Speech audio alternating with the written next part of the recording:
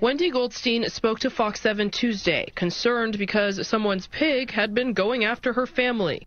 The 2024 Republican presidential primary field is taking shape. The battle lines are becoming clearer, and so is the field of candidates. Is the odds-on favorites, if you look at the polling, still Trump versus Biden? That seems to be it, but it's just way too early to tell. I'm more angry now, and I'm more committed now than I ever was. Big challenge for these candidates is going to be how do they navigate Donald Trump? And how do they navigate Ron DeSantis? You and I have a rendezvous with destiny. That's a tough concern. I mean, she's very upset. Welcome to the Ruthless Variety Program. That's a hell of an entryway, isn't it? To a nice Tuesday episode. I mean, it's a difficult concern. You know, you want to know which family is responsible for sending a pig after yours. You know? Like, what's the meaning behind it? Are you being targeted? We've had these problems for quite some time, Smash.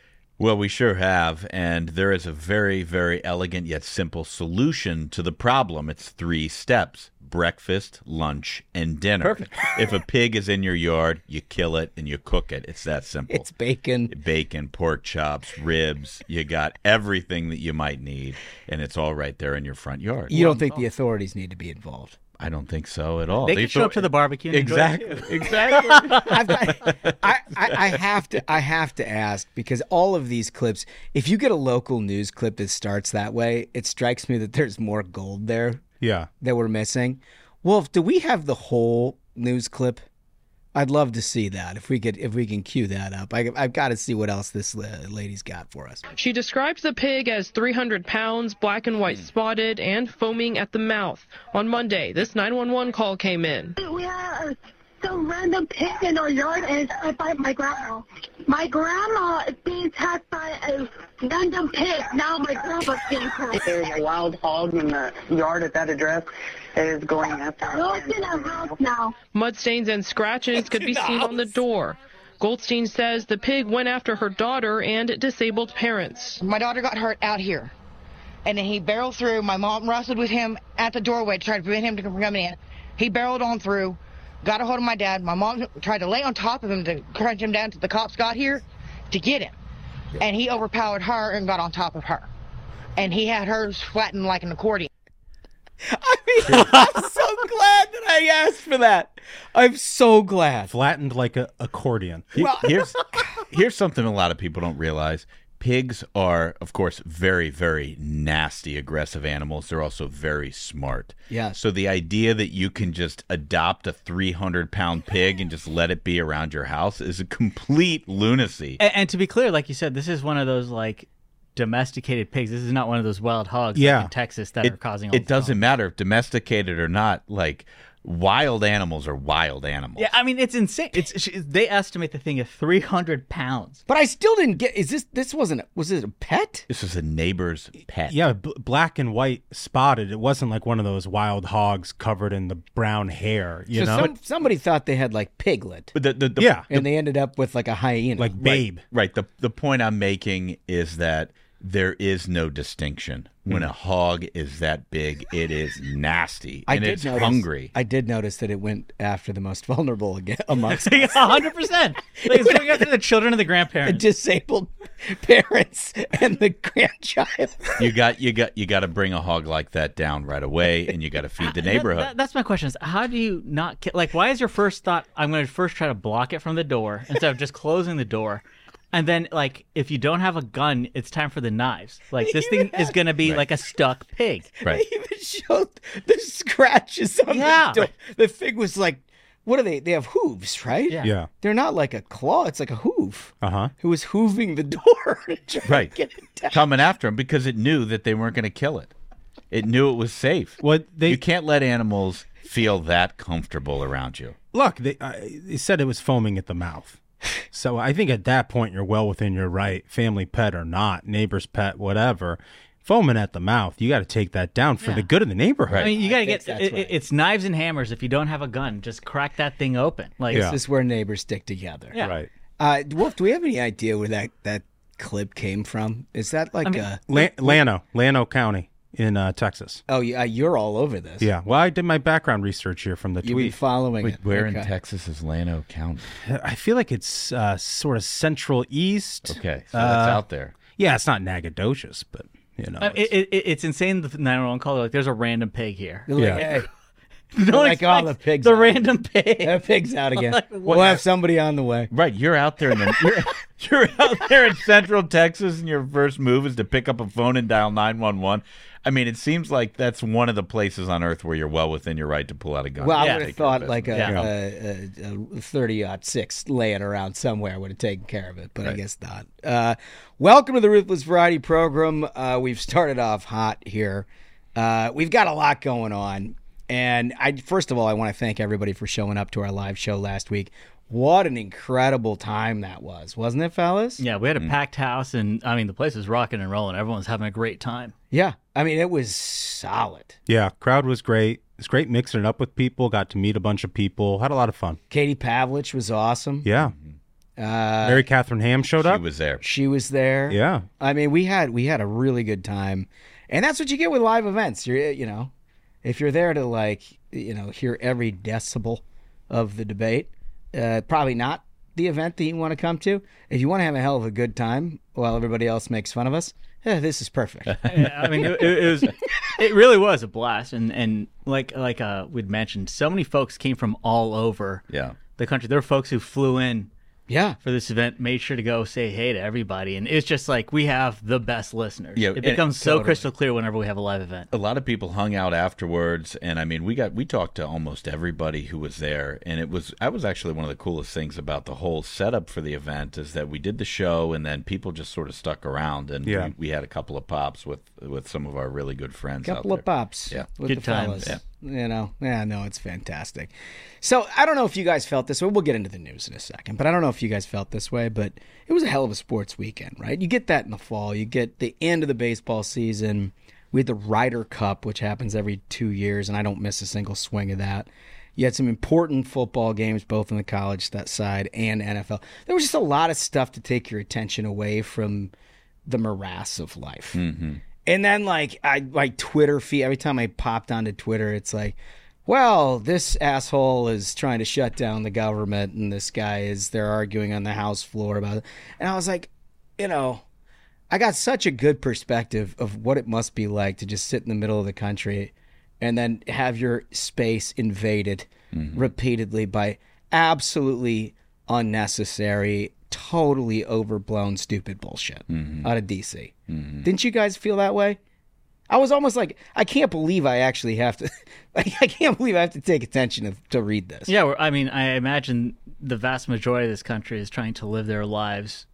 Meanwhile, a Democrat congressman's like pulling the fire alarm, trying to get the House to break up so nothing can be done. Like it's the people who are sent to serve the American people are instead providing a headache to the American. They're like an impediment. Yeah.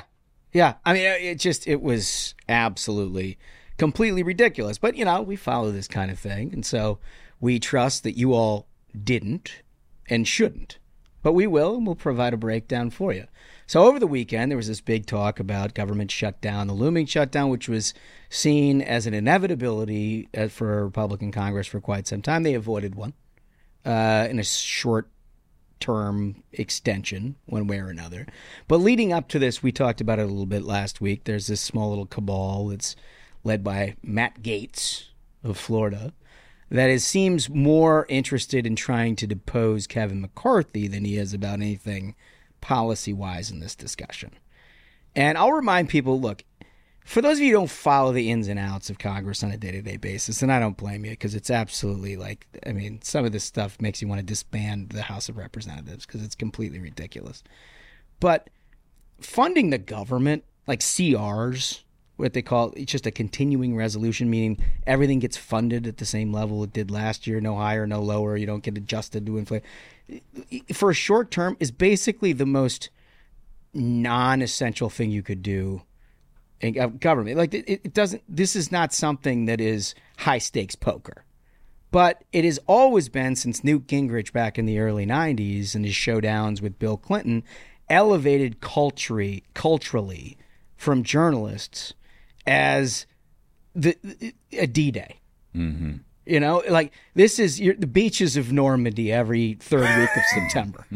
Honestly, doesn't it feel like? And so, like 3 months ago, everybody's like ramping up. Ooh, what about the shutdown? What about the shutdown? What about the shutdown? And it's like, I mean, first of all, it's never really mattered one way or another. You shut it down for a couple of days, don't shut it down. Whatever. You shut it down for 2 weeks under Trump. They opened it back up. Some people got their vacations at Yellowstone fucked up. I mean, other than that, it's like, it is what it is. But they always act like this is the single most important thing that Congress can do. And I think a little bit of perspective is owed to this.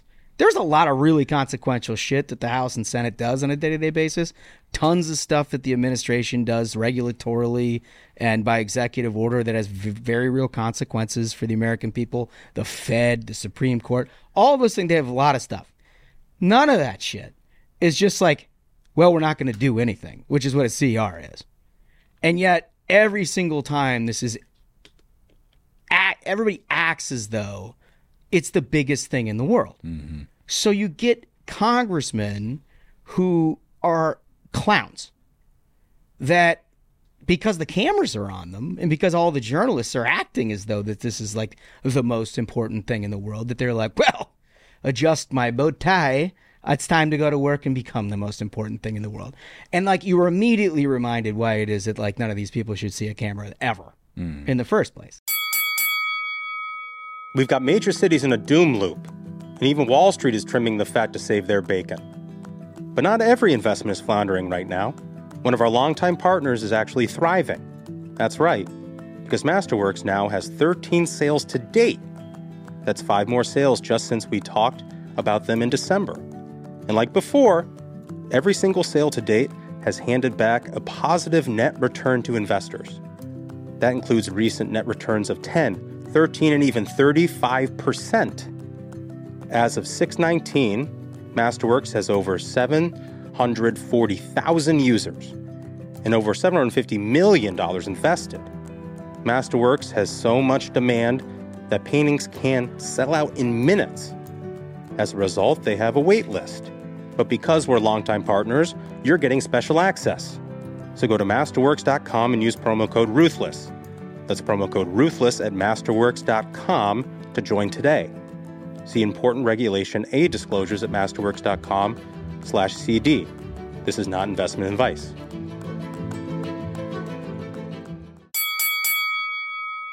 I mean, it's basically the quickest way to get attention. It's like, oh, I have something to say about the shutdown. Yeah. Every journo in the building is going to come running over. Yeah. Well, the reason why is because it goes back to something you said at the very beginning, because Democrats and their allies in the media, principally their allies in the media, have made a determination that Republicans are at fault for any shutdown that occurs. Democrats are never at fault. So that any time that a reporter hears the word shutdown, they're thinking, oh, my editor who wants Democrats to look good, our bosses who want Democrats to look good are going to like this story. I'm going to go and pursue Republicans who are making this happen. And too many Republicans play right into it every single time. Half a dozen played into it this time, and they're playing into it because there's no jeopardy of them losing their seat. They don't need to like get a vote of anybody. Like they don't even respect their constituents. They know that they're going to be reelected over and over and over again. Their jobs are just as reliably safe as every bureaucrat who they never hold accountable because they only think about themselves, not what's actually good for their constituents. So I think that this is a problem that will continue to happen because Republicans take the bait over and over again, and they constantly play into what the media wants. I mean, I agree with that. I think it's also worth noting, though, that during a fight like this where you got a razor-thin margin in the House, if you're a member of the House of Representatives and you're trying to extract something as leverage for your vote, now's the time to do it, so you can understand. But it's got to be a real thing.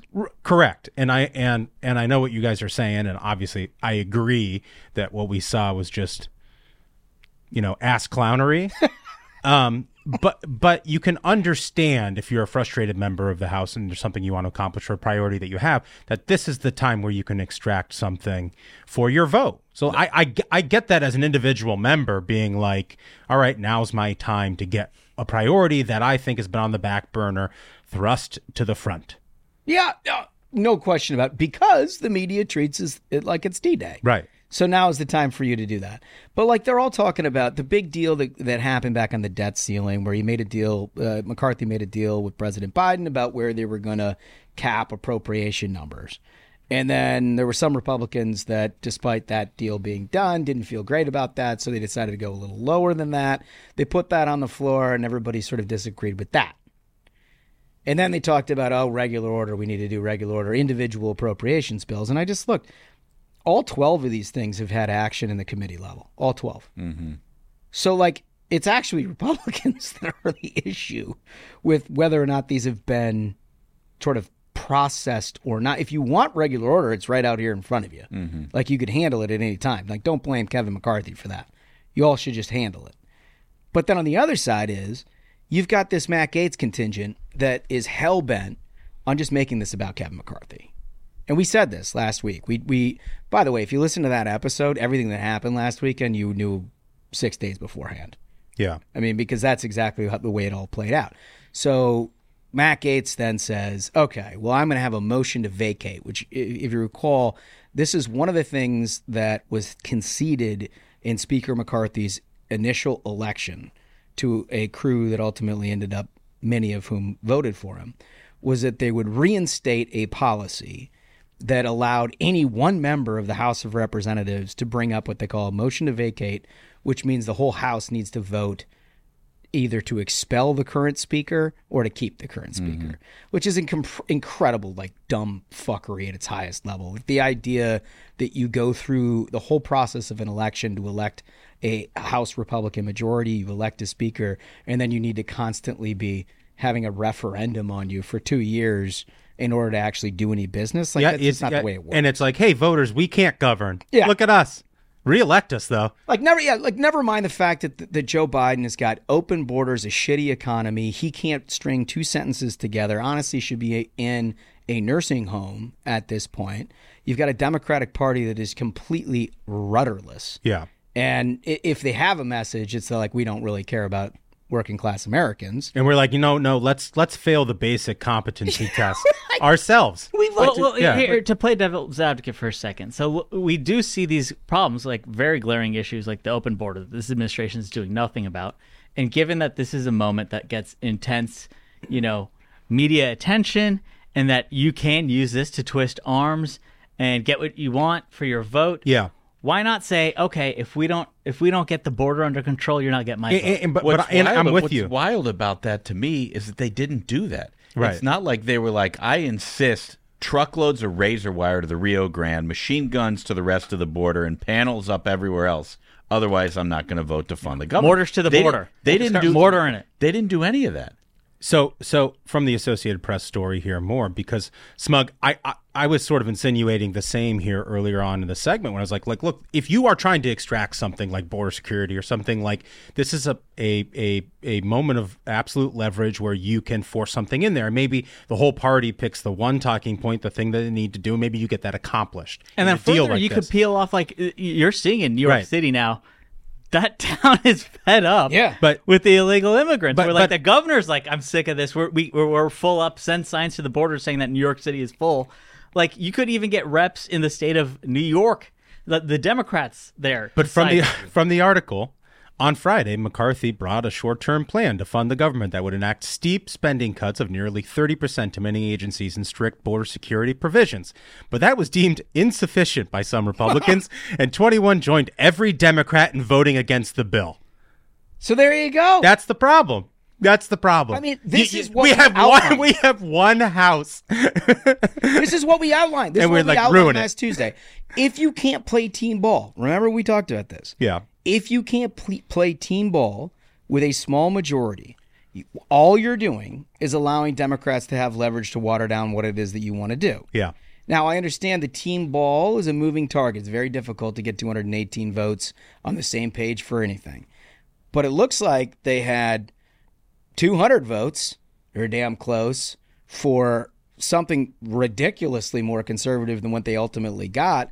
And the people who didn't want to vote for it were the quote-unquote conservatives. Right. So you tell me how that works. Right. There was a time, kind of at the rise of the Tea Party, and a lot of leadership people were very frustrated at this moment when the Tea Party members who came into office thought their mission is to move Republicans to the right, to make the Republican conference more conservative.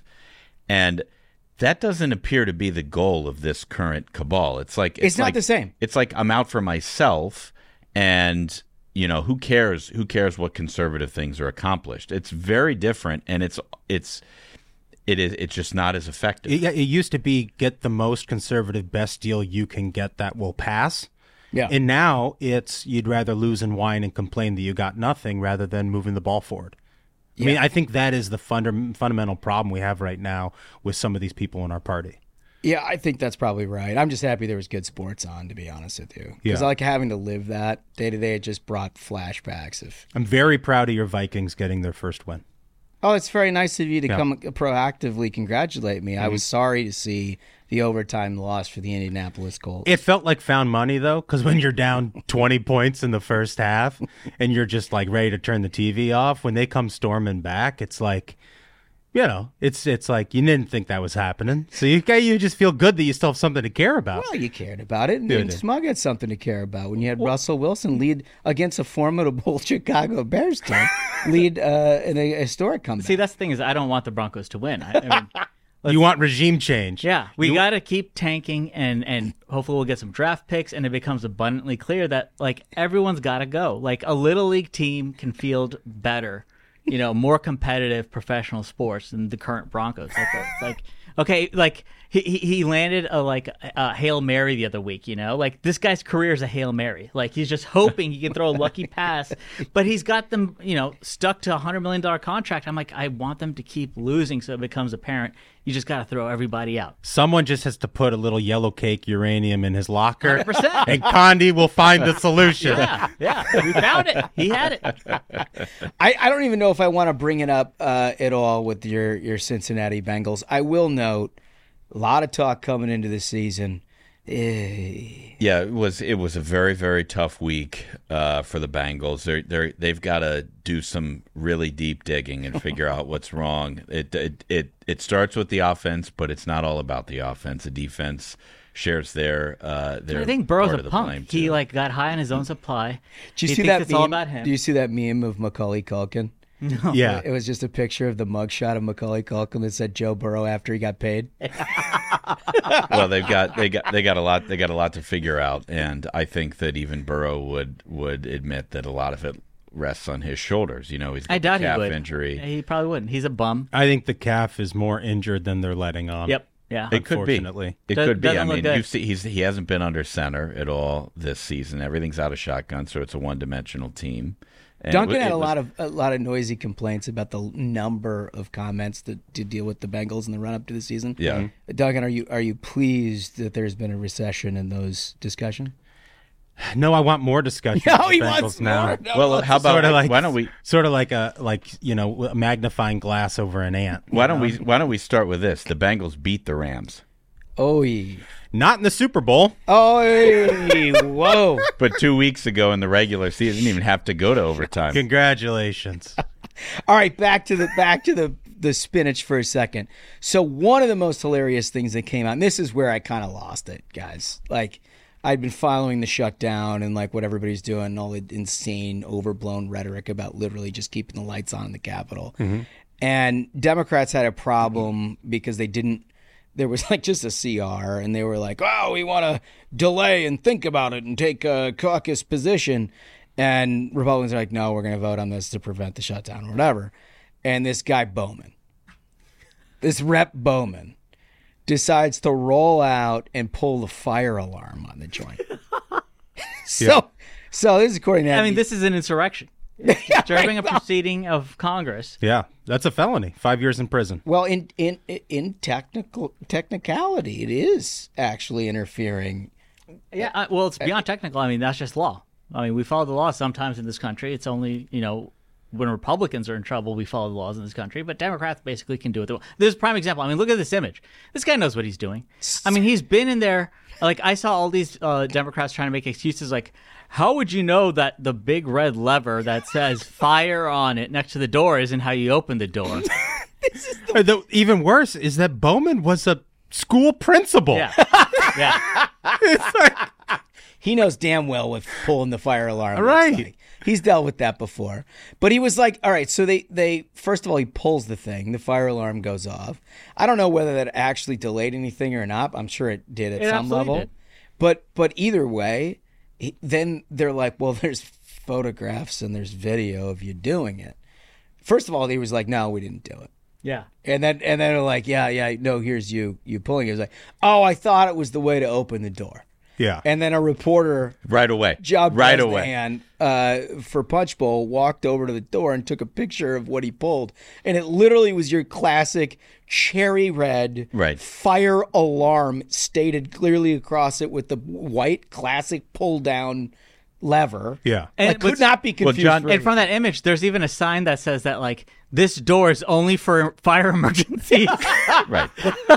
Right. Well, John Bresnahan wasn't the only reporter with a take. There were some that basically ate up whatever his press secretary was sending and regurgitated it on air. For example, there was a woman who said, quote, Congressman Bowman didn't realize he would trigger a building alarm as he was rushing to make an urgent vote. He regrets any confusion. Just to clarify some things on that. That was MSNBC. No, who's that reporter? Yasmin Vazajojan. Oh, Yasmin Vazajojan. Yeah, I think I might be saying the last name incorrectly. Oh, it's not a household name, evidently. I mean, it's unbelievable that, like, you had the press essentially just line up with, first off, the story that his team was trying to put out there. I saw this great tweet from Charlie Spees who was like, it's not every day you get a press secretary to admit that their member committed a felony. It's probably not the statement you want to put out. Like, official record, yes, we acknowledge. Well, I was trying to figure out whether it was worse to admit to a felony or admit to, like, you don't know what the bright red fire alarm button, that you were taught in kindergarten. Yeah. Is the thing that you pull if something literally is you're looking at fire. Yeah. Not guilty by reason of stupid. Yeah. Like what they're trying to play. Oh, I thought it was just, the door handle. I mean, it's so all door handles say fire. It's tough. We need that meme of the guy sweating in the two buttons, and the one is felon and the other one is moron. Yeah. But this guy he can't stay out of trouble. Yeah. It seems like this guy every couple months we read about something. I mean, he's looking for. And that's why. Like, we keep reading about this, and there's never consequences. So, of course, he's going to keep pulling bullshit. That's like the whole reason the Democrats are the way that they are in this country. You had an entire summer where they rioted and lit every major city on fire with zero consequences. And you even saw in New York where the governor gave, like, a blanket pardon that, like, oh, if you were part of the Summer of Love, it's cool. You can riot, you can loot, you can set buildings on fire, and that's totally fine. And then you have this very clear insurrection. This member who decides that he wants to stop the official business of Congress, and God help us, like, that's just such a horrific and tragic thing that we have an insurrection here on our hands, and this guy's not going to face any consequences. No, he's not not at all. Get thrown in a gulag with Wolf Viking. Not at all. And just to go back to what this MSNBC reporter was saying, I think Wolf actually has the audio from Vanessa Vajojian. Last thing I want to mention, and then we're going to take a quick break. There was a mention of Congressman Jamal Bowman, and the pulling of some sort of fire alarm. And I just want to read for you some of the reporting so you understand what actually went on there. There were some reports that began to emerge about Representative Bowman, who was seen pulling some sort of fire alarm in the Cannon House office building earlier today. We got a statement on that. Saying Congressman Bowman did not realize he would trigger a building alarm as he was rushing to make an urgent vote. The congressman regrets any confusion, just to clarify some things on that, because I know there was likely some folks kind of scratching their heads wondering what it was they were asking Speaker McCarthy about. Well, helpful context. Right. That clears it up. Let me read exactly what the press secretary sent to me. And I'll tell you by the exclusive reporting of NBC, we are in fact on press release lists. Yeah. We can read what it is that these people send us. There is no easier job in this country than Dem press secretary. What an amazing, this is the quote. Today, as I was rushing to make a vote. First of all, what are you rushing for? You're literally there. It was a Saturday, right? Yeah. The fuck else you got going on a Saturday in Congress? You're there to vote, right? Right. I mean, it's not like you're taking meetings. Right. People, they don't have meetings on a Saturday. This dude's like hanging out. Apparently under no interest in making, they post times where you have to go vote. Mm-hmm. You couldn't effectively wrap his head around that. You're a House member. You're like, come on, man. I was like taking a nap. What are you doing? He's like, come on. I was living in my office. What do you expect? I came to a door that is usually open for votes, but today would not open. The door had signs on it saying "Do not open," because unless it's a fire emergency. And it's always been like that. Like, it's not like, oh, they just changed the door a month ago to emergency door. This has always been the emergency door. And by the way, this is his office building. Yeah. It's like being on a plane and then like, using the emergency door, going down the chute and being like, what? We don't always do it this way? Like, that's a normal door. Let me just say, as an absolute positive, every single time I've ever been in a house office building, I have wanted to pull the fire alarm and walk out one of those doors. You can see freedom. You just can't get to it. And that's part of the problem with that place. You can't, none of those doors are ever open. So Bowman, having worked in that place for years, decides, well, today's the day. Today's the day. But the best part is like he pulls the fire alarm. It didn't even look like he turned around to then try to go out the damn thing. Mm. Like, it was just a bullshit excuse. It's more evidence that it was, in fact, bullshit. Oh, man. But this takes us back to the top. And my preface for all of this, it's 45 days of government funding. Mm-hmm. I mean, are you kidding me? Are you kidding me? Like, if you think that your moment in the sun, in the hundreds of years of this republic, and your most important moment is happening with a 45-day continuing resolution over government funding, do us a favor, go back home. Go back home, sit next to the fucking library that you came from. Because this is absurd how much emphasis these people put on this thing. It's absurd. It's an inconsequential vote. It really is. I can't believe everybody's made it this big of a deal. They've now kicked it to December. There's some shit of consequence there. You care about Ukrainian funding. You don't care about Ukrainian funding. You care about all this other stuff.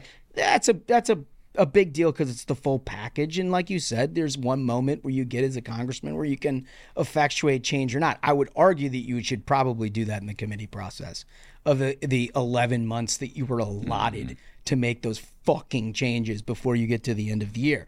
But no, if you can't do that, if you have to, if you have too many book deals and too many cable TV appearances to go on, and now is the time that you have to really make change, then look to December. Right? I mean, this is just, it makes me so mad that this is the thing. I feel about this, like I feel about Taylor Swift on Sunday Night Football. It's like, I got it. Like, you all think this is a big deal. It's not a big deal. The game is a big fucking deal. It makes no sense that we're talking about Taylor. Why every 2 minutes do I have to look up and see the box where Taylor Swift is hanging out with what's his ass?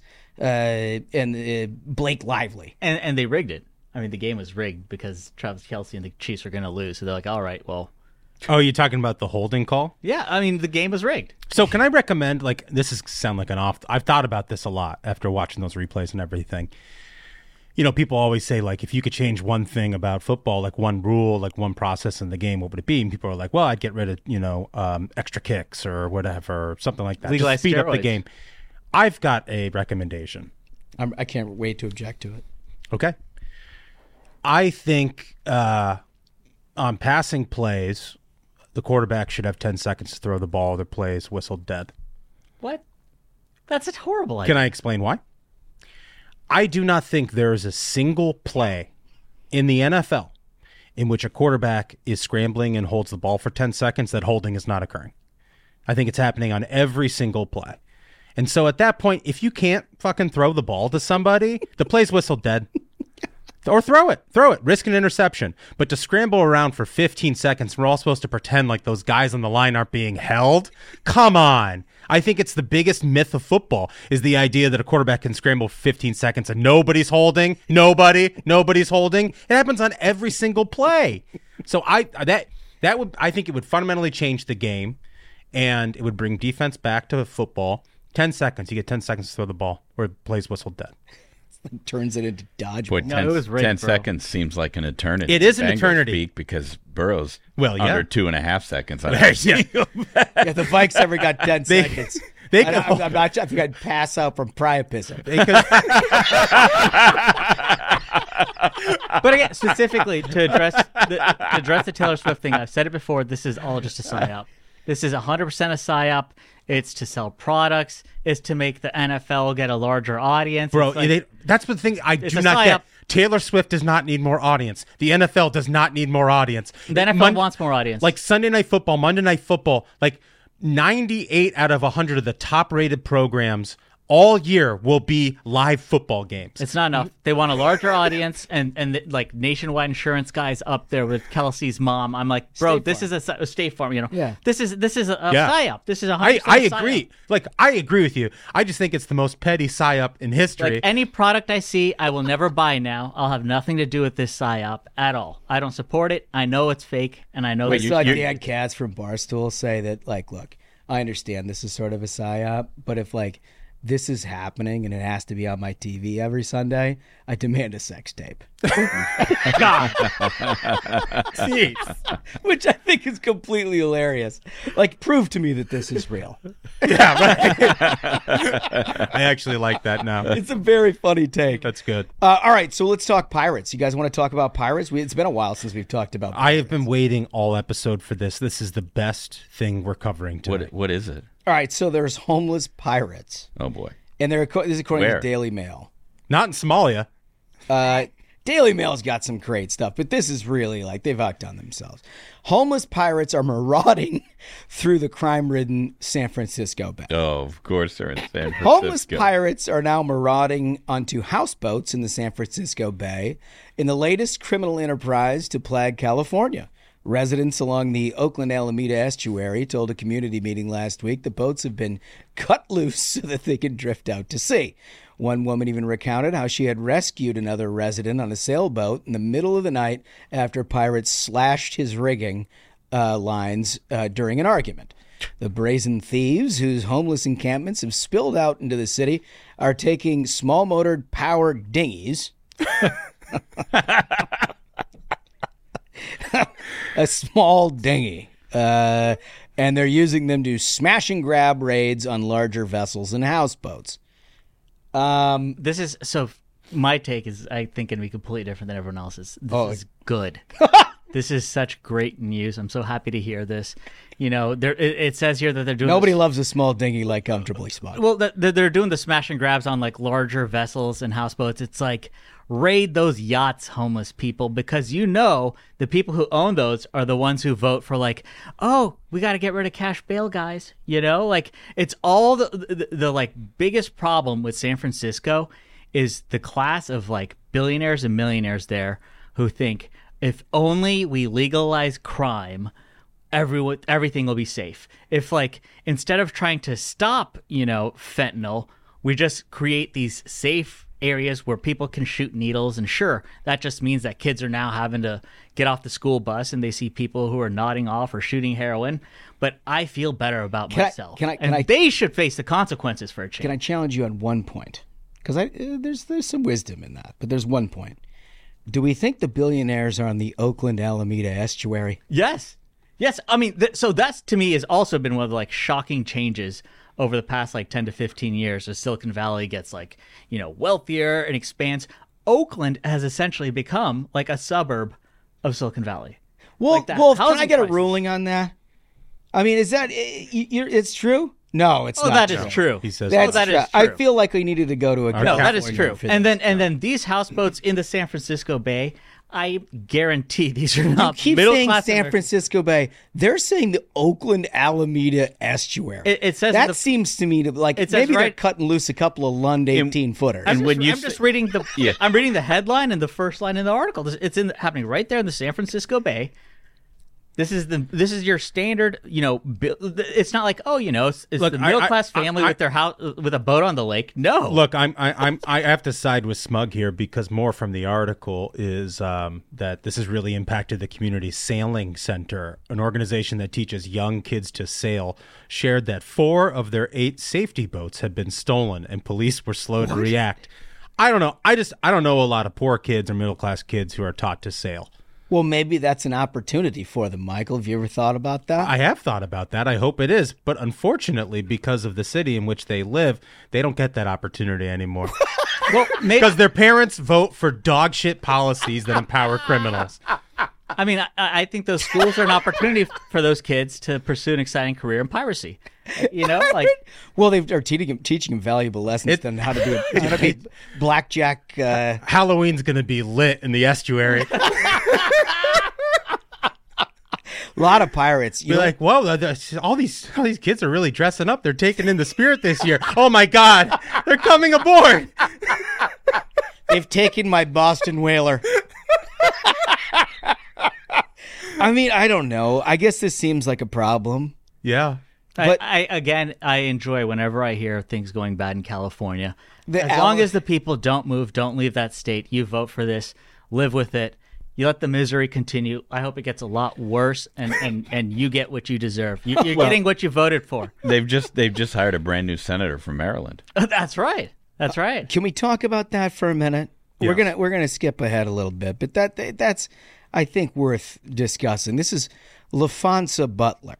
Mm-hmm. As we know, there was the passing of Dianne Feinstein over the weekend, and Governor Gavin Newsom is given the power by the state of California to be able to appoint a replacement. Recall that during the course of his campaign several years ago, he had promised, much as Joe Biden promised with his first Supreme Court justice, that it would be an African-American woman. Okay, yeah. It is what it is. Now, they happen to have a Senate race going on for that very seat where there is an African-American woman running for Senate, Barbara Lee. She was not the choice of Gavin Newsom. Who was the choice, LaFonsa Butler, is she's a resident of Maryland, for starters. Second of all, she's the head of Emily's List. And for those of you who are unfamiliar with Emily's List, it is the preeminent pro-abortion political advocacy arm of the Democratic Party. It's a massive left-wing dark money group that just wants to push abortion with no cutoff. Zero cutoff. They're the ones that set the sort of zero consideration for anything. Like, they're the ones that basically forced the hand of the Virginia dude with a governor. Yeah, where he was like, well, even after it's born, I guess it's okay to have an abortion. Yeah, we talk well, we keep it comfortable. We keep talk to the mom. Then we have a phone call with the doctor and Emily's List, and they say, like, what's kosher? Yeah. And then how do we proceed? Abort, no abort. Yeah. Like, you make the call. The way I like to describe it to people is like the abortion lobby is what the left thinks the NRA is on the right. Yeah. You know what I mean? It actually is That's to a really the left. Great comparison. What everybody thinks the NRA is to the right. Like, it turns out the NRA represents a cause that the right totally agrees with in the Second Amendment. Yeah. And they've been a big, powerful organization, no question about it. But they aren't actively, like, selecting candidates and, like, primarying the hell out of any other candidate. And that's what Emily's List does on the left. Right. That's what they do. Yes. And they've turned Emily's List into basically the progressive lobbying arm and the political arm of the Democratic Party. And so you guys think that's why Gavin Newsom picked her over there's like 1 million black women in the state of California. So he picked this. I thought the story was Maryland. that, like, Gavin Newsom has ambitions for even higher office, and he wants to know, number one, that he's got Emily's List on board because, like we said, they're like, the political arm of the Democrat Party that decides candidates, plays in all these major races. he wants to make sure they're on board. And further, by doing this, he's like, okay, well, I have a favor that I can call in to you. You know, when I make you a senator for, 10 months, I guess? Yeah. Until they have an actual election. But then they bent over backwards to say that this is not a temporary pick. That if she wants to run for re-election, that she's more than welcome. And I think that's the interesting thing is the intrigue here on the Democrat level of why he couldn't pick Barbara Lee, for example, or Karen Bass, because of mayor of LA. Nancy Pelosi supports what's his name, Adam Schiff. So Nancy Pelosi's up in there hey, you cannot allow one of these other candidates, that to get appointed. So then they're an incumbent essentially in this primary, and that'll help significantly boost their chances. She's help with Adam Schiff. It does help a lot in a state as big as California because nobody's going to have the kind of dollars that it necessitates to have statewide name ID in a state of 50 million people and media markets up and down the entire coast. So the power of incumbency does mean something. I mean, it means you're on TV all the time just as a matter of your job.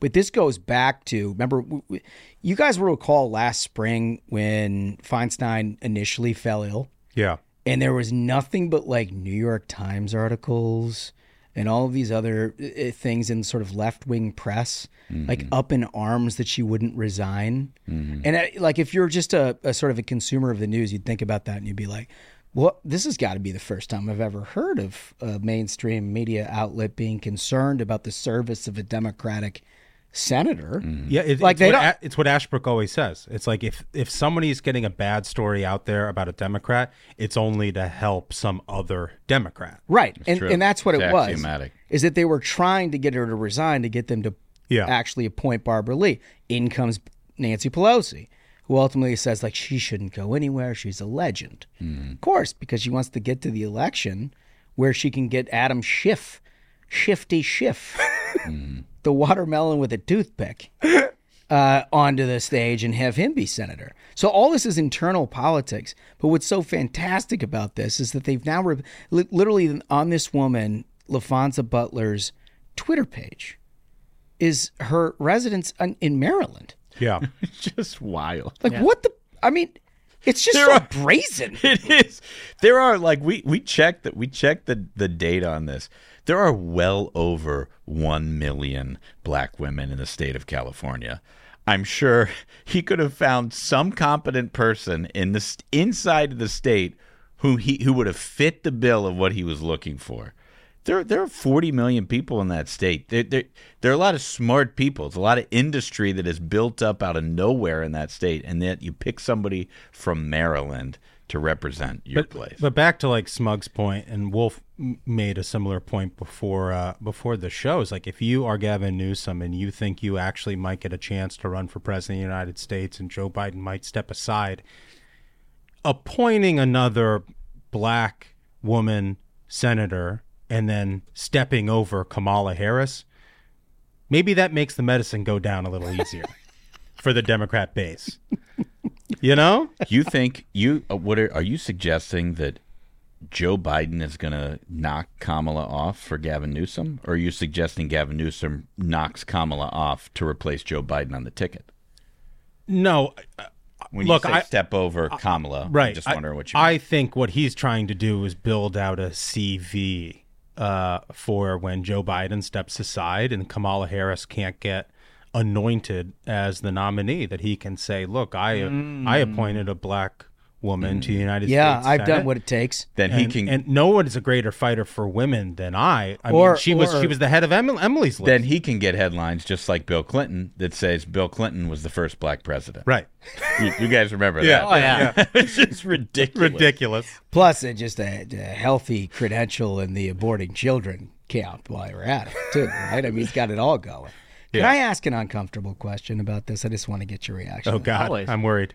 Well, you should be, because this is, it requires some discussion, but we're the only ones that'll do this on the Ruthless Variety program. Everybody else shies away from these kind of things. So I also read in The Hill that she would be the first LGBTQ plus, I'm quoting, person to represent California. and also the first openly black lesbian ever to serve in the Senate. Yeah. She runs Emily's List, which is isn't it just abortion? Yeah. Isn't there some incongruency there? Like, how does this? I mean, for a political party that speaks so much about lived experience, you would think somebody who was going to get pregnant would be the head of an organization like that says that it cares about women's reproductive health. I don't know. Because wasn't the previous president somebody who was like on TV talking about how they had 3 or 4 abortions? Just had them, right?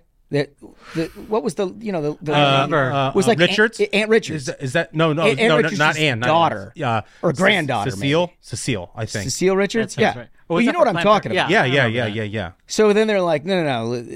It doesn't seem like the best spokesperson. I just don't understand. Like, this is the modern Democratic Party. Yeah. You don't ask questions about stuff like this. It's like, nope, she checks like 4 identity boxes, so we're all set here.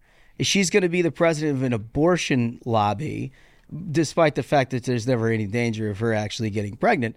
And now she's going to be a representative of the great state of California because we've made the incredible choice to limit ourselves to only black women, despite the fact that there's what you said is 6% of the population of California is African American. 7. So 3 or 4% black women. So that's our policy there. Yeah. Because that checks the right box, and she happens to also be gay, so that's perfect too. Check. And like nobody ever says, can she be a senator? Like, I don't know her from Adam. I mean, maybe she's smart, but like... And that's the thing is, yes, that is the Democrats now. Is right. They check the boxes, and the reason she got picked is because she's a prolific fundraiser. She brings in the money. So that's it. That's all that matters to that. I mean, at the end of the day, the Democrat Party now is just a corporate entity. So this lady, to Right. the extent that she tries to run for re-election, would be like chairman of the DSCC in the next cycle. Yeah. I mean, like, she brings in boatloads of money. And that was apparent to Gavin Newsom when he made that pick. Because knowing people who can bring in the money is all that it comes down to on their side. That's all that matters. I think it's more... I agree with what you're saying, that it's about money. But for Gavin Newsom, I think it's about just a little bit more than that, because in Gavin Newsom's backyard, he's got all the money he's got all the money he needs. But what he doesn't have is nationwide recognition among the pro-abortion groups and nationwide recognition that Kamala Harris seems to have snatched, whether she deserves it or not. And the point is, there are much more qualified people in the state of California who are Democrats. Karen Bass is not somebody who a Republican would choose, but she's somebody who has earned the job. Like, she probably, if Democrats were smart, she probably should have been Joe Biden's pick for number 2. But she, I think, happens to be a little bit smarter than Joe Biden, so that he may have. I agree with you. She's earned it. I think when it comes to California politics, and in particular the Democrat Party, like, I don't think there's a very strong correlation to being elected and being good at the job. Like, I think that's been quite clear that Kamala Harris, who couldn't get to Iowa, was selected as Joe Biden's running mate. After calling him a racist. That you have to replace a seat. You've got 50 million people, and you pick the Marylander who's the head of the abortion lobby. You know what I mean? I mean, I feel bad. Like, I thought it was funny we were laughing about the homeless pirates. I feel bad for the people of California. No. That you're the most populous state in the union, and you can't elect anybody worth a shit. Also, like, why has no reporter asked this senator, essentially, or soon-to-be senator, do you pay income tax in California or not? Wait, is that? I think the answer is no. Dude, there's no gotcha that they can't get over. They don't give a shit. But that's the thing. He's registered to vote in Maryland. But they don't even ask the question. I mean, that's the thing. They're not gonna ask they don't even ask the question, and every voter in California is a sucker. Is that because that's what you're getting? They're absolute suckers. Is there any? We're going to look into this, but I wonder if there is any sort of state law that requires you to be confined to your home state when you're actually appointing a senator. Like, if I could just be like, I don't know, she just has to move back before she's appointed. She just has to move back before she's officially appointed. That's it. That's all. Now, when she runs on ballot, yes, she has to have residency in the state. But for the purposes of the appointment, they can fix the glitch by her just moving back. But this is the thing. What an amazing thing. Yeah. I don't think Adam Schiff and Katie Porter are going to go quietly. Schiff, it sounds like he's already got $35 million in the bank. Katie Porter has already come at her ex-husband with mashed potatoes and like a broken coffee pot. She's not going to just let this woman from Maryland waltz into the job she wants. Yeah, no, she'll hit the mashed potatoes. It's going to be a bloodbath. Yeah. It's going to be a bloodbath. Well, I don't know. We're going to keep an eye on it, but I do find the whole thing just as a perfectly endemic problem within the Democratic Party that it illustrates everything that they're terrible at. Yeah. Anyway, all right. So look, we talked. Remember when we did the whole bumper sticker thing of the Bidenomics? Yeah. And we just made fun of it. Well, it turns out they're having some regrets. Oh no. It turns out that all of the branding, this is according to Axios, the Biden re-election campaign's decision to brand the economy under the president's name, Bidenomics, is looking like an early blunder that misread the public's deep pessimism about how things are going on that front. Polling shows that Americans' overall perception of the economy is sour. Only 28% of the Americans said they were very or somewhat satisfied with the state of economy. Yeah. I mean, that's not just like very like, boy, this is great. It's very or somewhat. Yeah. You know what I mean? Like any positive feelings at all about what Joe Biden's got cooking in the economy. 28%. Everybody else is like, no, bad. Somewhat is terrific. Somewhat. They could only get it to 28 by including somewhat. Yeah, like, well, I don't know. I paid rent this month. Yeah. So somewhat. This is Bidenomics. This is one of these cases. This is one of these cases where easy, good press for Democrats comes back to bite them. And they know that if they come up with something and they sell it to the press, it's going to be at the lead of the Washington Post. It's going to be the lead of the New York Times without question. And they're just going to say Bidenomics. That's what's good about America. And sometimes they get out in front of themselves a little bit too far, and it comes back to bite them. And that's the situation. I mean, again, like. To not see, I mean, this administration has, like we've discussed before, they've tried to first say inflation's not real, and they said it's transitory, and they see this environment, and their takeaway is to put on blinders and think we can convince them that everything is okay. If we just say Bidenomics, then you know what? Even our base is going to go out and carry the message, and we're going to get at least half of Americans to pull the lever for us and be brainwashed into believing because actually the economy is good. Like they don't even really need to believe it so much as they need to have an excuse to their neighbor, which is what I think that their whole point of view is. Like their messaging is so laughably inconsistent with the record that I don't think that it's tailor-made to actually convince anybody of anything.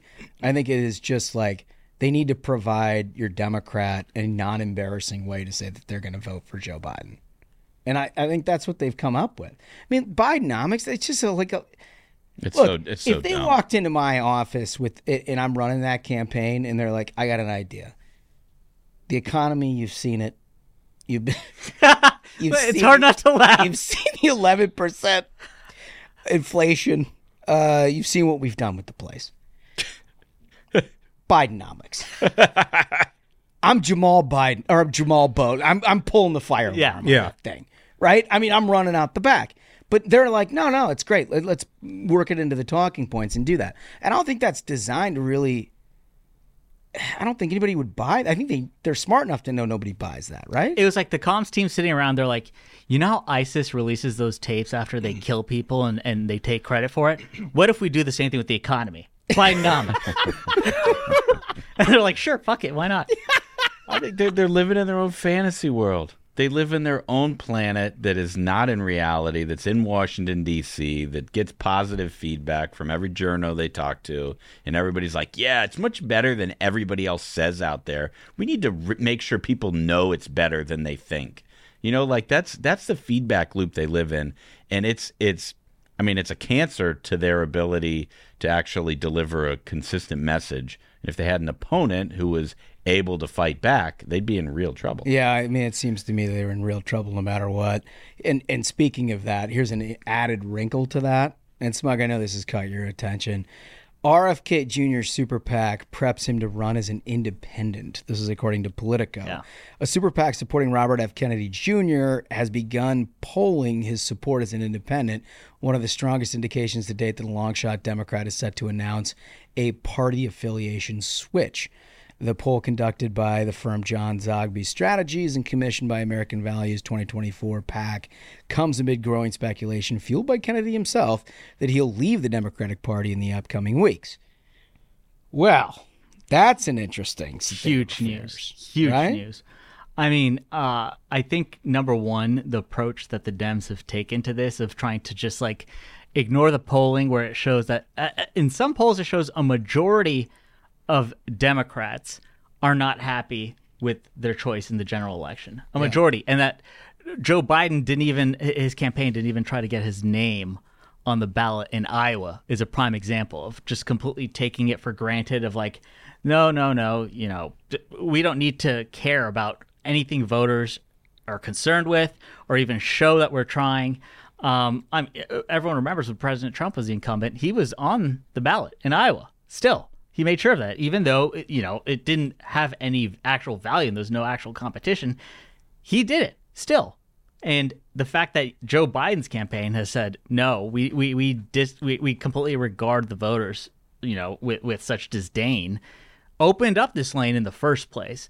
And RFK has garnered a ton of attention. Like, anytime he is mentioned anywhere online, it's like it soaks up views and attention and discussion, and they've tried to ignore him for so long, and essentially they tried to screw him by like saying we're not going to allow this guy to have any sort of a platform.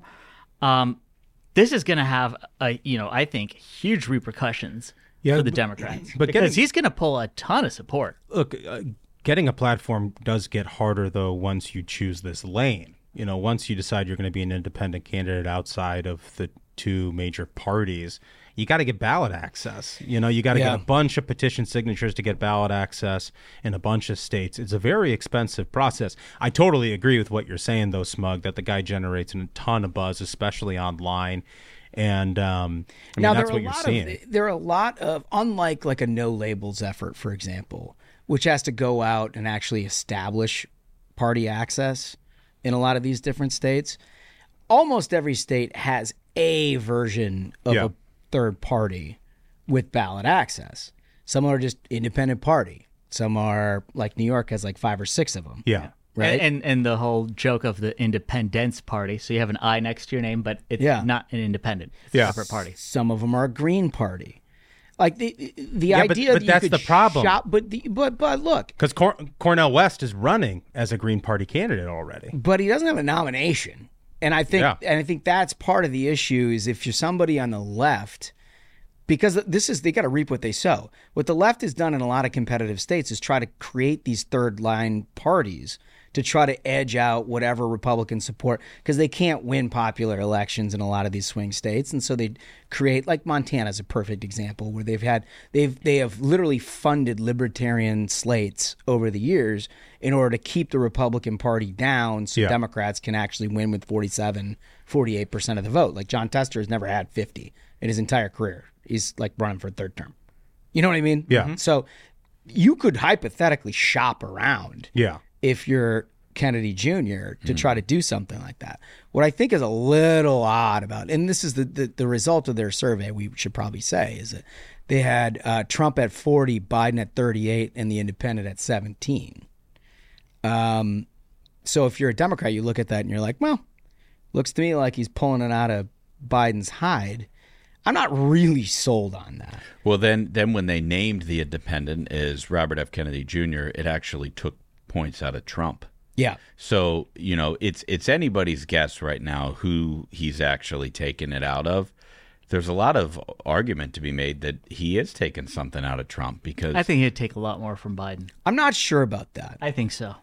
I'm not sure about that, because if you look at the support that Kennedy Jr. has had, it's the Tucker Carlson wing of the Republican Party. People who are worried about the vaccine and the, all the implications with that. I mean, distrust of government institutions. You've got, theories about how JFK was killed. You've got, all of these like various things that have encompassed the sort of the online. I don't even want to say far right because I don't think it's conservative, but like the online right has been encapsulated under the Kennedy branch so far.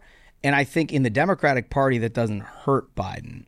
Independently, it may help him in some ways if that sticks. Now, granted, you're going up against Trump there, which again, if you are at all conservative leaning, it probably peels that back to a certain extent.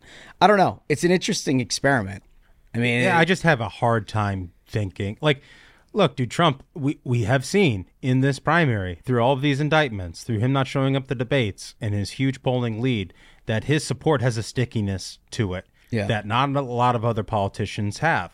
I just have a hard time believing at the end of the day when, even if it was RFK on the independence ticket or the Reform Party, the Constitution Party or whatever in all these various states. And then you've also got like Cornel West on the Green Party ticket and maybe another third party candidate that at the end of the day you'd end up at, with more votes taken out of Trump than on Biden. I mean, half of them don't want to be Biden to be the nominee. Yep. Yeah, I just have to think at the end of the day it actually hurts Biden more. Well, that's my feeling. I look, it hurt Hillary. It hurt Hillary in 16 by having a third party. Yeah. Particularly Jill in Stein. Wisconsin. Jill Stein. So anyway, we'll keep an eye on that. That's an important development. Lastly, and I'm curious about your thoughts on this, Smug. NASA publishes a never-before-seen photo of Ravioli Moon orbiting Saturn. The National Aeronautics and Space Administration. Well, I'll get to that just a second. What? Wait, but what did you say? It's a what moon? Ravioli. Ravioli? Yeah. Yeah. Can we get a photo of this thing up for you? I mean, there. Wait. Wait, is that for real or did we make that? No, that is it. It looks like one of those like 1950s sci-fi movies. Wait, we didn't make this up? No. That's real? That's the Italian homeworld. That's it right there. Do you think that's got like a ricotta cheese center, or is that like a... Do you think it's a meat? It's a gabagool. Maybe a meat. Maybe a pancetta? Oh God. It could be a pancetta, but like if you get too much meat, you might be verging into like Lebanese. Oh, okay. So commonly it's a cheese. Yeah. That we're dealing with a ravioli type, or at least some kind of a mixture. Anyway, NASA dropped these photos. And that's real. Yeah. It was taken from, it says here, the Cassini spacecraft. Yeah. So, I mean, this is legit. Like, yeah, it's real. That's a legit thing right there. The ravioli. According to the space agency, the ridge around the equator of Pan has similar characteristics to Atlas, another moon orbiting Saturn.